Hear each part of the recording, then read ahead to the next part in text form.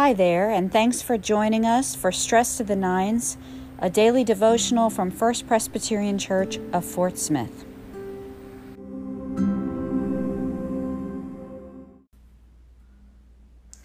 Good evening. It is 9 p.m. Let's begin.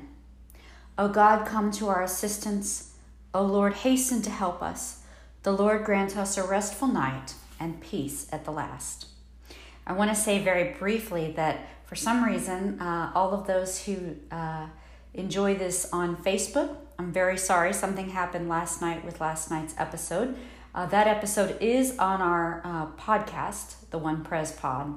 And I promise this was not done to try to force you to the podcast. But we are back for tonight. Thank you for your patience. And we are going to begin Esther. Before I read just a few of the first verses, this is again a short book in the Old Testament. This one, unlike Jonah, that's centered on a man, this one centers on clearly a woman for whom the book is named. It is a unique book in that it's the only book we have in Scripture that is set in, fancy word here, the Jewish diaspora. And Jewish diaspora just means that the Jewish people had to spread apart and go throughout the region when Babylon took them over. And when Babylon fell, a lot of Jews came back home to Israel, to Judea at the time, but not all Jews. Some stayed where they had landed. And this is a story set in what was then ancient Persia. And it is the only book we have in the Bible that speaks to that context of what it was to live in exile. Another thing that makes it unique is it is the only book we have where God is not mentioned by name. Not once. And it's in the Bible. God is never mentioned by name. But the book of Esther leaves it up to us. And I want you to be listening for this. You know, are the things that happened, were they just good fortune and blind luck? Were they the results of human ingenuity and cleverness? Or is God's hand moving in it? Esther leaves that as an open question for us and makes it feel like a pretty darn modern book when we think about it. Because we ask ourselves that too in our own lives. Was that me at work there? Was that God at work through me? Was that grateful happenstance, or was that the movement of the Spirit? So I want you to listen for that. We have, and the last thing I want to say about the book, we're going to say more of this as we go. It is the impetus for the most raucous of Jewish holidays called Purim. And Purim is part carnival, part communal reading of the book of Esther, part Halloween with candy and treats and costumes. And every year they do that as they read the book of Esther. So you can tell it's going to be a raucous time. So stick with me. I want to read just a little bit at the beginning for us to get a feel. At the heart of this, we're going to have a king who doesn't necessarily make a lot of sense. So let's meet him. I'm going to start at verse 6 of the first chapter.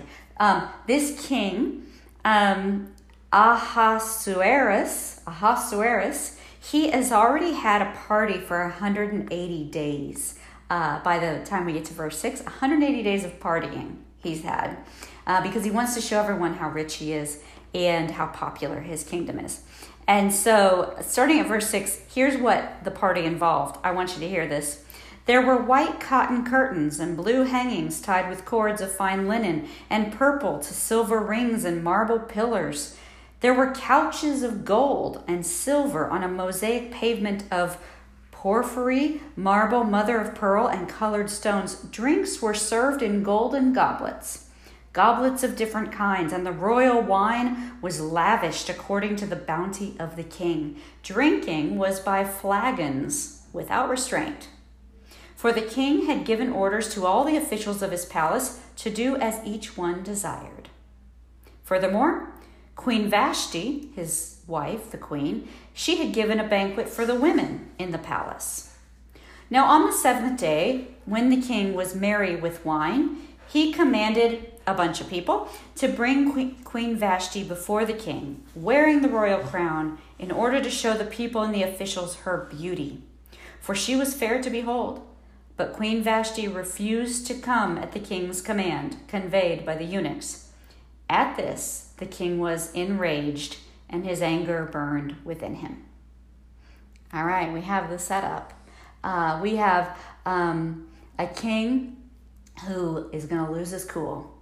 And we well know that when that happens in Scripture, when a king is not looking to perform their duties for the well-being of their people, but instead run by his own desires and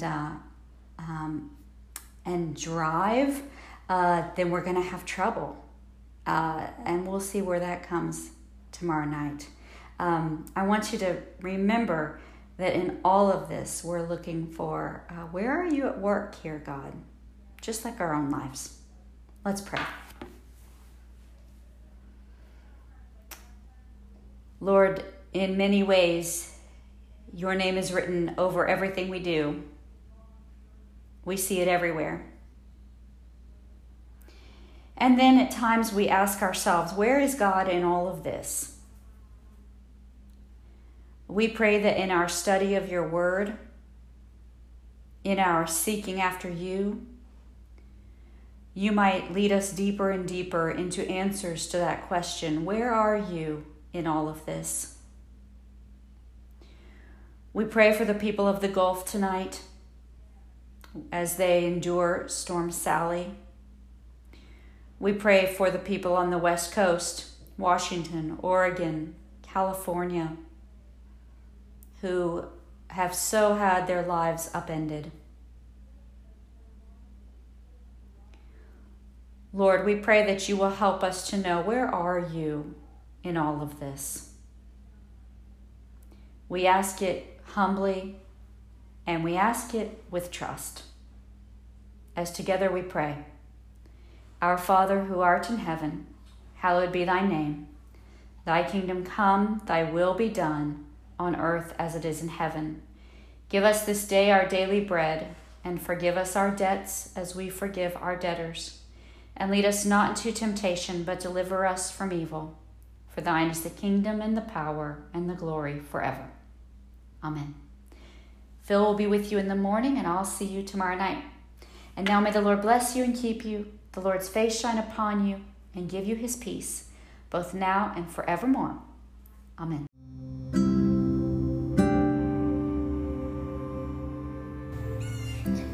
Thanks for joining us for this episode of Stress to the Nines. You can enjoy this daily devotional 5 days a week on the church's Facebook page at 9 a.m. and 9 p.m., or continue to enjoy them on any of your favorite podcast platforms. Until the next time, peace.